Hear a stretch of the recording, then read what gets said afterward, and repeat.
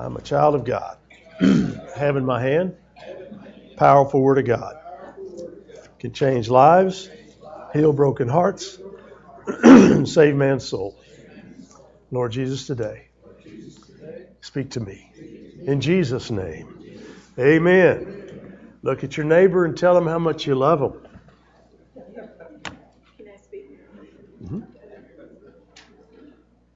I have something to say. I've been kind of withdrawing and not participating and thinking it was the right thing to do. And one of the things I refuse to do is to take someone into my home when there's a need. And this morning, when we sang, "Lead Me to the Cross," and I began to say, "All I am is yours," I truly got convicted. And so I'm saying this to say whenever we feel prompted, and we don't follow that prompting, then we're the ones that pay for it. We're the ones that feel bad. Because I feel very relieved. I'm not saying this so you can pat me on the back that I'm going to take the girls and the women. Although I thought if I'm making excuses. I said if I don't do it this time, it is someone else to step up. But God showed me this morning it was me to step up. So when we have that, we need to be obedient, because I feel so much better now that I'm going to do it. That's all. Thank you. Amen. Amen. When you feel that finger, Yeah, you said that. when you feel that finger, you better do something about it. Did you say that before or after I told you? After. Okay. Hallelujah. Thank you, sister. Yes. Okay, here we go. My car tires in the front have been very bad, and so we just didn't ride in the town. They were $228, and we just didn't have it. So we turned it over to the Lord and just kept praying about it. And a friend walked up to me Friday and gave me a check for money to buy my $25. Well, there you go. What's that friend's name? No, I'm just kidding. You need tires? Yeah.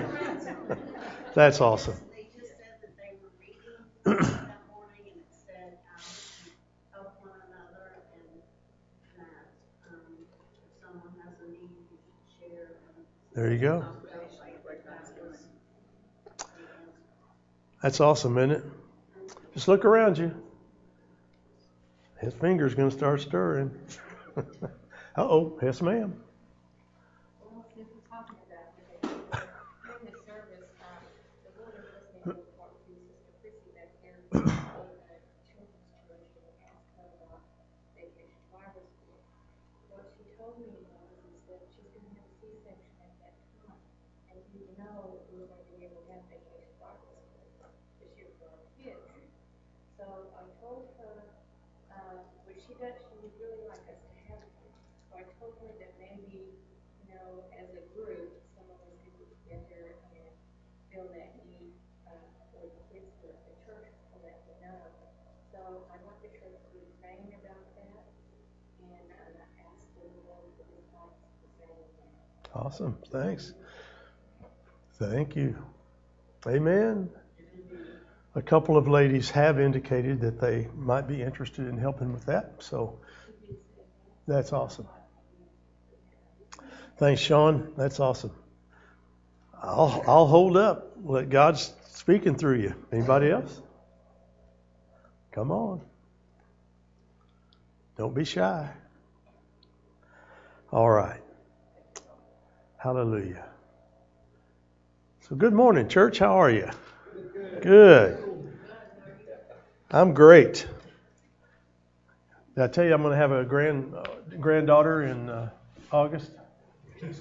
Just thought I'd mention that to you again. I'm not going to have puppies. We're going to have a granddaughter. So, yes, it's a granddaughter. We'll be having another, and so we'll be. This is supposed to be the twins. Yeah, it didn't happen. So, but see, Megan didn't deserve it. Corey, yeah, but Megan. She hadn't done anything to him. All right, never mind. Well, it is Mark. Is it Mark? No, this is Corey. Corey. Yeah. I had understood Mark. No, Corey. Mark and Amy would like to have a child. They're trying, but Corey's next, and then Mark and Amy will be next, and that'll be great. It's awesome. Everybody told me that grandkids were the best thing that ever happened to you. I didn't have any idea until we had some. I agree 100%. If I'd have known they'd have been this much fun, we'd have started with them. That's it.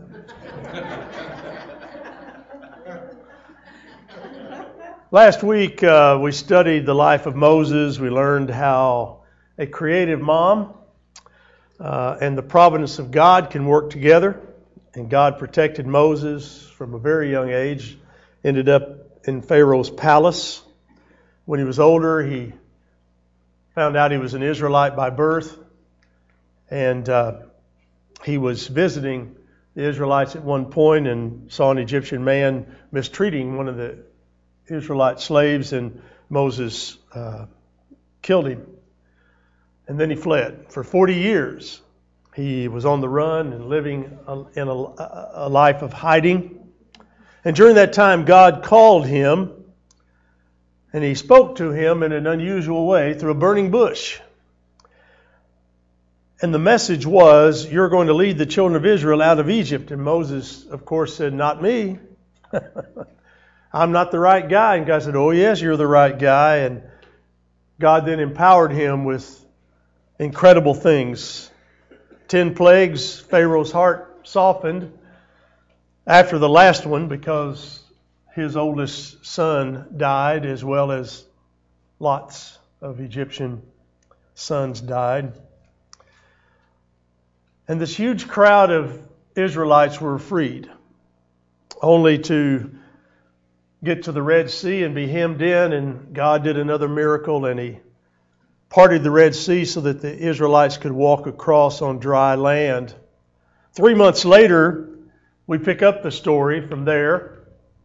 In the book of Exodus, we find that the Israelites are gathered together, and in Exodus chapter 19, verses 4 through 6, you yourselves have seen what I did to Egypt, and how I carried you on eagle's wings and brought you to myself. Now, if you obey me fully and keep my covenant, I want you to underline that in your outline, by the way. Underline that. Then out of all nations you will be my treasured possession. Although the whole earth is mine, you will be for me a kingdom of priests and a holy nation. If you obey me fully and keep my covenant. Now, covenant's a little strong, isn't it? A covenant means that there's two pieces to that. Both parties agree to the covenant. When a man and a woman marry each other, they're agreeing to a covenant between each other. Till death do they part. Not till you get tired of each other. Not till you get overweight from what you used to look like. Not to where you get sick and you can't get well again. So death do you part. Amen? Amen. Have you agree with that? Let me see your hands. God's watching. So God's saying to His people, I want to advance my plan to get you back, because ever since the Garden of Eden, God's been trying to get His people back. He's worked hard. And He's continuing to work hard. But He's telling them, I want to give you some guidelines to live by, and I want you, and then I want to come down and I want to live with you.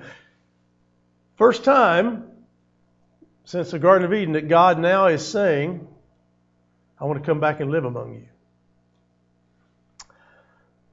There's a huge transitional point in our story today, in the Bible itself. This is a huge, pivotal point. God's not going to interact with certain individuals or just talk to a few people. He will begin to share life with all of His people for the first time since the Garden of Eden. Isn't that awesome? But for me to do this, says the Lord, there are some things that you and I have to work out. God wants the Israelites to make some serious commitments so that they have some skin in the game. So He invites Moses to come up to Mount Sinai, and He verbalizes these 10 commandments and gives some more guidance of things that are important. Moses comes down from the mountain, shares the commandments that God has said he and Aaron should follow, and it's a huge crowd of Israelites, and they all say in one voice, everything the Lord says, everything that He has said, we will do. Everything the Lord has said, we will do. Now they said that with a loud voice. We are going to covenant and make a commitment to you, God. Everything you say, we will do. So what's about to take place is the next step. God writing down these covenants, these commandments, and the Israelites making a new agreement with God, the God who led them out of slavery in Egypt. But I want you to see two areas that God talked to them about. It's the same thing that applies to us also today. The first one is He wanted to create a standard for people to follow. He wanted to create a standard for people to follow. God has kept His promise to Abraham.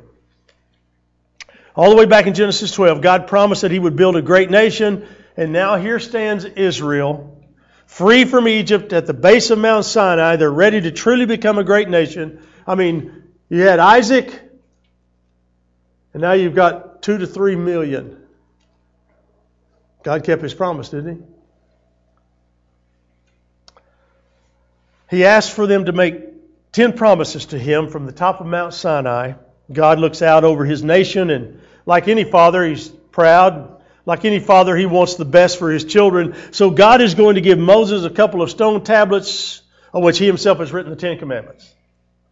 Can you imagine being there and watching the finger of God write in that stone? Now, if you watched the 10 Commandments on TV with Charlton Heston as Moses, you saw God would say it and then it would just burn into the rock, right? I don't know if that's how it happened. But can you imagine witnessing that? Whew, that's amazing. So Moses ascends the mountain, leaves his brother Aaron back behind to watch over the huge flock of folks until he returns. And God is hidden from the people. He's in this dense cloud. They can't see Him. This man is in the presence of Almighty God, and at this time God is going to handwrite those commands and give them to Moses. But meanwhile, back at the ranch, so to speak, guess what's going on? You won't really believe it because they were in a massive prayer meeting, calling down the Holy Spirit to fill them with God's love and God's power so that they could go out and proclaim the gospel. Amen? Well, not quite. No, not quite. They were becoming impatient. 1 week became 2, 2 weeks became 3. All sorts of questions. Hey, where's Moses? Is he still alive? Is he ever coming back? 40 days it passes before Moses comes back. They start to doubt God, and especially God's plan for them to be safe. So in Exodus chapter 32, it tells us the Israelites say to Aaron, hey, make us a god in some type of a form. In other words, give us some type of an image that we can worship. So Aaron, the brother of Moses, the mouthpiece that God said would speak on my behalf to Pharaoh, that same guy says, I've got an idea. Let's have every man and woman bring me your golden earrings and we'll melt down the gold. And so they did that. And then Aaron fashioned a mold that was in the shape of a young cow, and he poured the gold into the mold. Then he said, this is your God. This is your God who brought you out of Egypt. So how does something like that happen just in a 40-day period? They had plenty of idols in Egypt, images in Egypt to worship. But now is their chance to make their own idol. It's really unbelievable. And that this plan came as a brain child from the man who had spoke to Pharaoh. Aaron was on the front row. He saw things that no one else really saw. Every miracle, he was there. He was the last person who should get involved in such blatant sin. And the people, as for the people who go along with it, they're the same people who just days before saw God doing something mighty with the Red Sea, and they said, everything the Lord has spoken, we will do. But don't be surprised. Because even today, I still see people who give the Lord honor with their lips, not so much with their lives. We get on our little high horses. And whatever reason, some might be thinking, well, if you melt the gold from some earrings, you're not going to get a very big cow. Well, you got to remember that conservative estimates put the Israelites at over 2 million people. And the Egyptians gave these folks all their gold because they said, just get out. They were fearful of God's power. So Moses comes down from the mountain. He gets halfway down. He begins to hear music and he hears drums. And he recognizes and realizes that they're just having this huge party down at the bottom of the mountain. And the closer he gets, he sees the golden calf. He sees the wild party. And I mean wild. There's no telling what's going on. And in a fit of rage, takes the 2 tablets, the commandments that God had written, throws them down to the ground, shatters them. What a picture of anger and disappointment. Whenever you get angry and that emotion takes over, it creates other problems. I'll hold my hand up first. Amen? And when confronted by Moses, Aaron says in Exodus 32, you know how evil these people can be, Moses. I mean, they wanted to worship an image of a god. So I had them collect their gold. Now listen to his lame excuse in verse 24. So I told them, whoever has any gold jewelry, take it off. Then they gave me the gold and I threw it into the fire. And out comes this calf. Sounds like an excuse that a 6-year-old would float past their parents. A young man was arrested for stealing his parents' car. He was going to drive to his grandparents, I believe it was, and he got not very far from his house, drove the car off in a ditch. The police showed up and he says, I'm just a dwarf without my driver's license. Kid was 10 years old. He says, I'm just a dwarf without my driver's license. But here's what I want you to see. The sad irony of this particular part of the story is while God is writing out the 10 Commandments, delivering them to Moses, the Israelites are breaking the first 2. You will have no other gods before me, and you will not worship or make any graven images. And as he's writing them down, they're breaking them down at the bottom of the mountain. So the Bible says that Moses burned the calf, melted it down, and he poured it into their water supply. And they're in the deserts of Sinai, so they didn't have a whole lot of water. But every person then had to drink metallic water. It's the ancient equivalent of mom washing your mouth out with soap. I'll raise my hand first. Anybody else have that happen to them? I had it happen to me by a 2nd grade teacher in a public school. I could have had her sued, boy, if this happened today. But back then, grabbed me by the ear and back to the back while all the kids watched, and good old ivory soap, here we go. But that's really nothing compared to what Moses looks at the Israelites and he says, who's on my side? Who's on God's side? And all the Levites, tribe of Levi, that's where the preachers come from. They run to Moses' side because they realize, we blew it. You ever been caught in sin so much you had to run to God? But you took a little while to get there because you were afraid to face the music?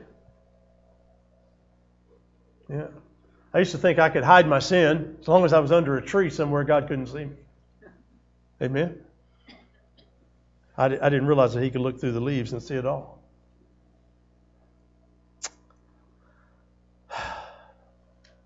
But even though the Levites ran to Moses' side, there were still many were continuing in the idolatry, and some kept partying, but they were about to be judged for their lack of allegiance.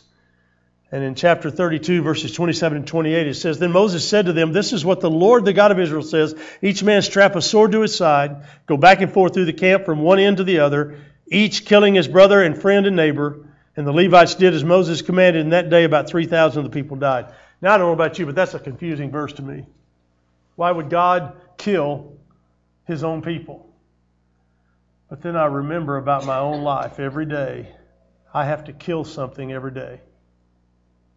That's the sin in my own life. I've got to hunt it down, and I got to kill it. Because see, I have to take captive every thought, according to 2 Corinthians 10. You see, it's no longer I who live, but Christ who lives in me. So I crucify myself daily. That's a death, folks. Are you with me? So it doesn't make sense that this would happen among God's people. However, I realize that I'm doing it daily, my own self. I have to do it if I'm going to be purified and holy and blameless before Almighty God. I got to work on getting rid of the sin in my life.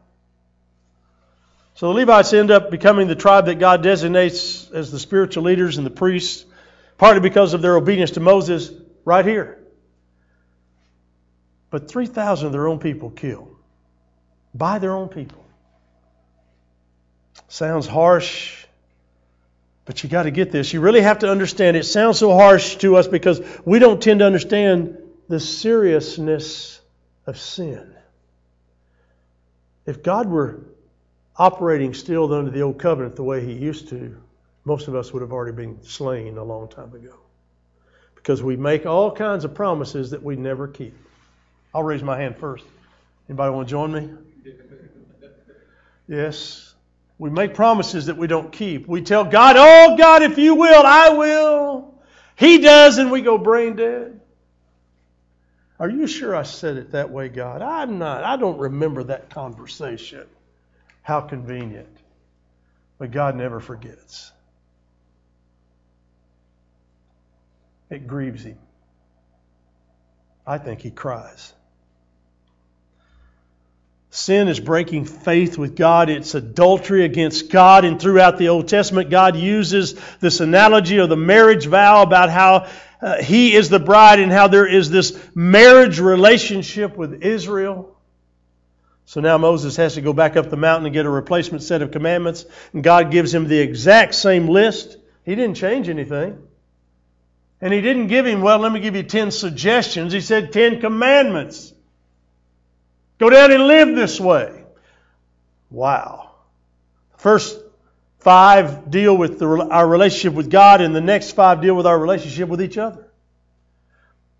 What would our world look like if we would just simply operate by those 10 every day?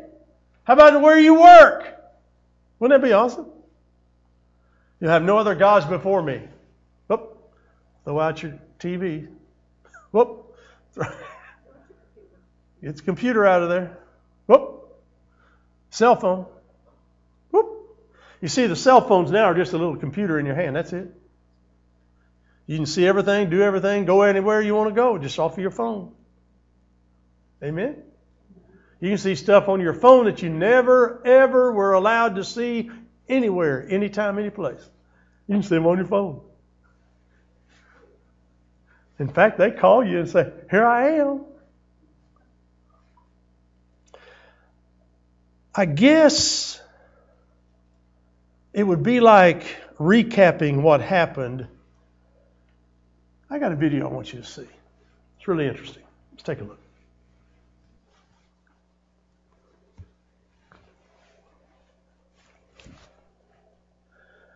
Come back, come back. There he is. Left corner, brother, left corner. There we go. That's not good.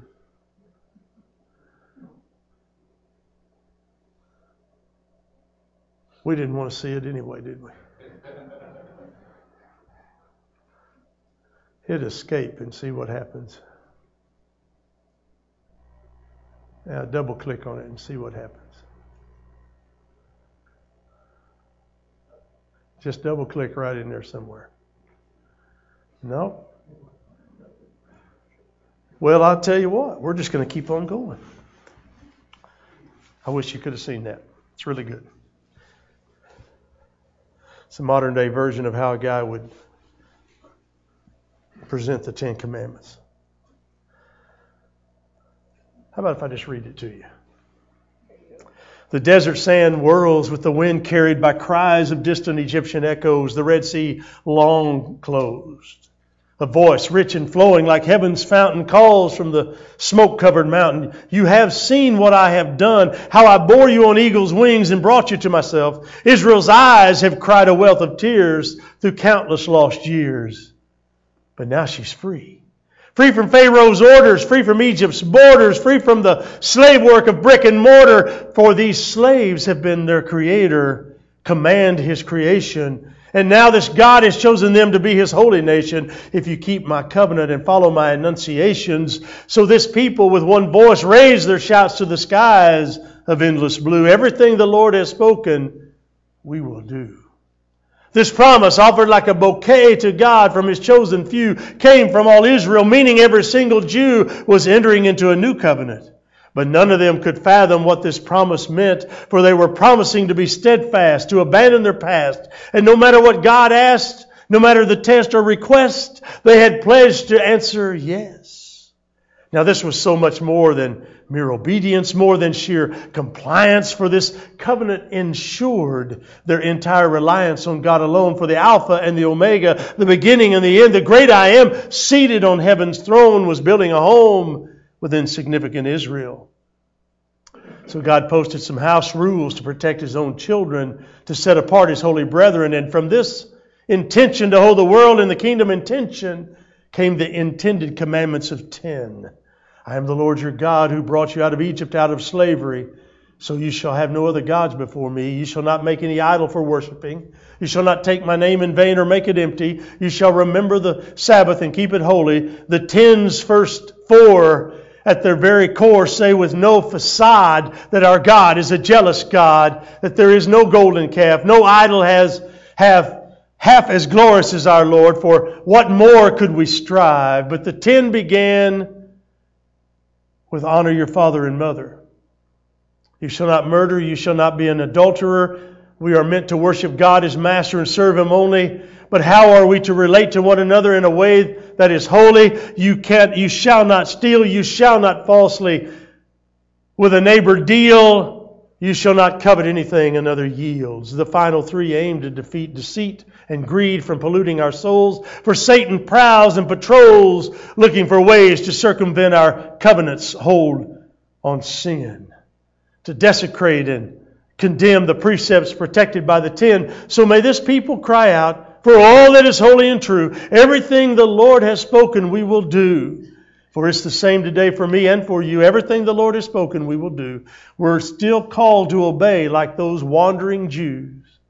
Everything the Lord has spoken we will do, for we are the royal priesthood. We are the chosen few. Everything the Lord has spoken we will do. So let the 10 spoken then begin again from me and you, and say it with me if you choose.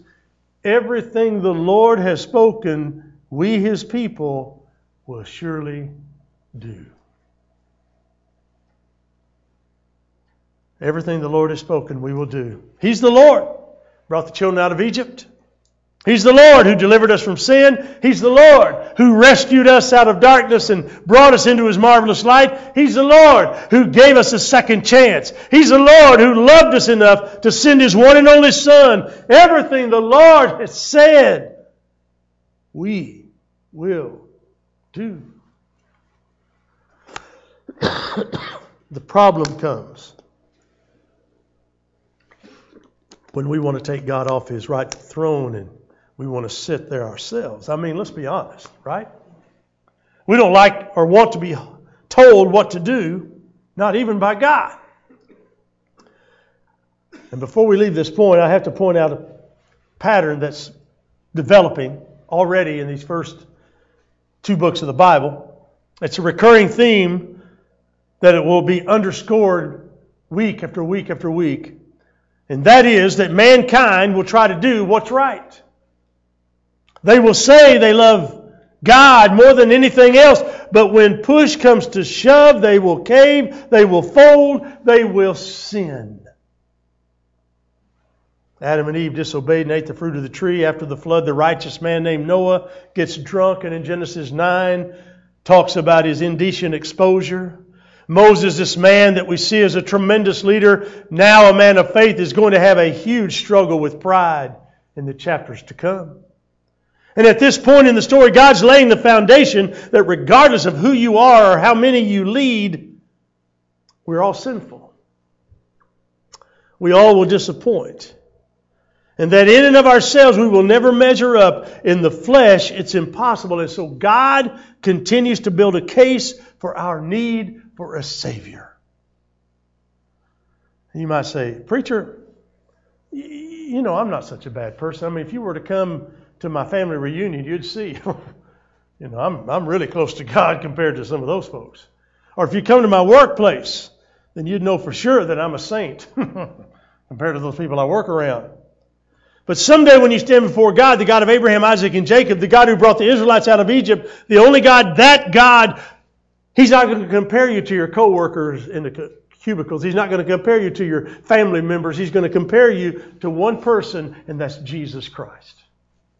Amen. He's the perfect Son of God. Heaven is a perfect place. So, as I said back in chapter 1 of our story, we really do have an earthly dilemma that needs and begs for a heavenly solution. In the New Testament book of James, 2nd chapter, 10th verse, says, "For whoever keeps the whole law and yet stumbles at just one point is guilty of breaking all of it." Think of it like this. It doesn't matter if a window has 10 holes or 1 hole. It needs to be fixed. You need a new window. Doesn't matter if you break 1 commandment or you break 9 of the commandments, you still need a new window if something has been broken. And the 10 commandments are like a wedding ceremony. God is choosing Israel as His bride, and so they exchange vows with one another. He promised that there would be a nation. He made the nation. He delivers them out of Egypt. He has been faithful, and now He's asking Israel to be faithful. And so let me ask you a question. Why did God give the law? Why did God give these 10 commandments? Now the answer may shock you, but here's the answer. God gave the commandments to show that we couldn't keep them. He made them so that we couldn't keep them. He knew we wouldn't be able to keep them. He wanted us to understand that we're the creation. He is the creator. That He is perfect. We are sinful. So why is that such an important lesson to learn? Well, the answer is found in what you studied this week in the book of Exodus. Our God is a jealous God. He wants our devotion. He wants our commitment. He wants our obedience. But because we have this sin weaving in our flesh, we struggle. We struggle. Harold, I'm not going to worship a golden cow. I mean, come on. I'm not going to do that. But wait a second. The command number 2 says graven images. What about command number 1? God starts with that for a reason, because if you get this one right, the others fall into place. There shall be no other gods before me. So that means the salary that you're pursuing can't be more important than God is. Where you live can't be more important than He is. Family cannot be more important than He is. Viewing a certain sport during a certain month of the year can't be more important than He is. So learn a lesson from the 3,000 dead Israelites.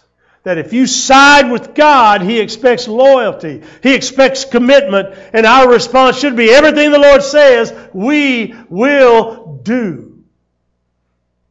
But God doesn't just want us to say that. He wants us to mean it.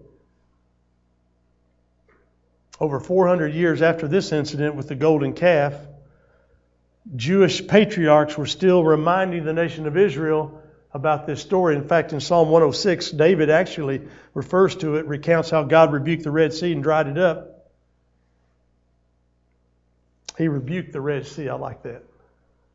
God said, "Sea, part, right now." Wow. Be like going, well, I thought that's what never mind. Verse 19, Psalm 106. At Horeb they made a calf and worshipped an idol cast from metal. They exchanged their glorious God for an image of a bull which eats grass. They forgot the God who saved them, who had done great things in Egypt, miracles in the land of Ham, and awesome deeds by the Red Sea. Verse 20. They exchanged their glorious God for an image of a bull which eats grass. And what the psalmist is saying is, how did you trade that for this? Why would you make such a trade? Why would one choose a cow over our glorious God? It's a fair question. Why would you let a relationship? Why would you allow a hobby? Why would you allow a paycheck, a friendship, a family member become more important than knowing and following and obeying a perfect God, the God of the universe, who loves you unconditionally and gave His one and only Son for you? It's a ludicrous trade if you think about it. And yet, like the Israelites who praise God one day and live like the devil the next, we too make foolish trades on a regular basis. Well, at least I know I do. And God gave the 10 Commandments to show me my need for Him. God gave the first commandment to show me my need for Him. Very quickly, let me cover one other area. While Moses was on the mountain, God announces some big news. He says, I want to be with my people. I want to be where you all are, in the camp with you. So the second thing that He tells them is, there needs to be a place for God to dwell. A place for God to dwell. Exodus 25, 8 and 9, God instructs Israel to construct a sanctuary, gives them very specific directions about that sanctuary, how it should be arranged, the dimensions and so forth. But it's like a portable church. It's like this huge tent for worship, but it is portable. It's not permanent. It's not a permanent structure, so don't confuse it with the temple, which would be built hundreds of years later. Sometimes this tent in the Bible is referred to as the tabernacle. But inside the tabernacle was the Ark of the Covenant. Do you know what was inside the Ark of the Covenant? It was a wood chest. It was 4 feet long by 2 feet and a half wide. It was covered with gold. And do you know what was in it? Well, if you watched Indiana Jones, you would know what's in there. 10 Commandments that God has handwritten on these tablets, they were in there. And they reside inside the Ark of the Covenant. And God is going to take up residency right in the middle of the camp, so these Israelites would know He's there. And He can be right there in the midst of them, just like He can be right there in the midst of you, if you let Him. Israelites did repent. They begged for forgiveness. Moses steps up and begs for forgiveness. Exodus 34, 8 and 9. Moses bowed to the ground at once and worshipped. "O Lord, if I have found favor in your eyes, then let the Lord go with us. Although this is a stiff-necked people, forgive our wickedness and our sin and take us as your inheritance." Then the Lord said, "I am making a covenant with you." That's very important. "I am making a covenant with you before all your people. I will do wonders never before done in any nation in all the world. The people you live among will see how awesome is the work that I, the Lord, will do for you. Obey what I command you today. Do not worship any other God, for the Lord, whose name is jealous, is a jealous God." And Moses says, "Let the Lord go with us." He invites God to come into the presence of the camp. What about you? Are you inviting God to come in and live in you? Are you inviting God to come into your camp, into your tabernacle, into your presence? He didn't making a contract with Moses. He's making a covenant with Moses. Big difference. Big difference. God is saying very crystal clear that your allegiance is to me and to nothing else and to no one else. So what does this have to do with me today, you might be saying? Good question. From every single page of the Bible, from every theme in the Bible, from every thought in the Bible comes this. We are a sinner in need of forgiveness from a God that loves us and sent His Son Jesus to die for us. That's why it's important. The Israelites needed it. And oh Lord, you and I need it. We need it today. Christ rebuilds, He redeems, He restores. Pray with me, would you? Lord, our intent is to say yes to you. Everything the Lord has said, we will do. We know we'll fail, but we ask you to help us make that our heart's desire, to please you, to worship you, to be obedient to you. God, will you help us to that end? In Jesus' name, amen.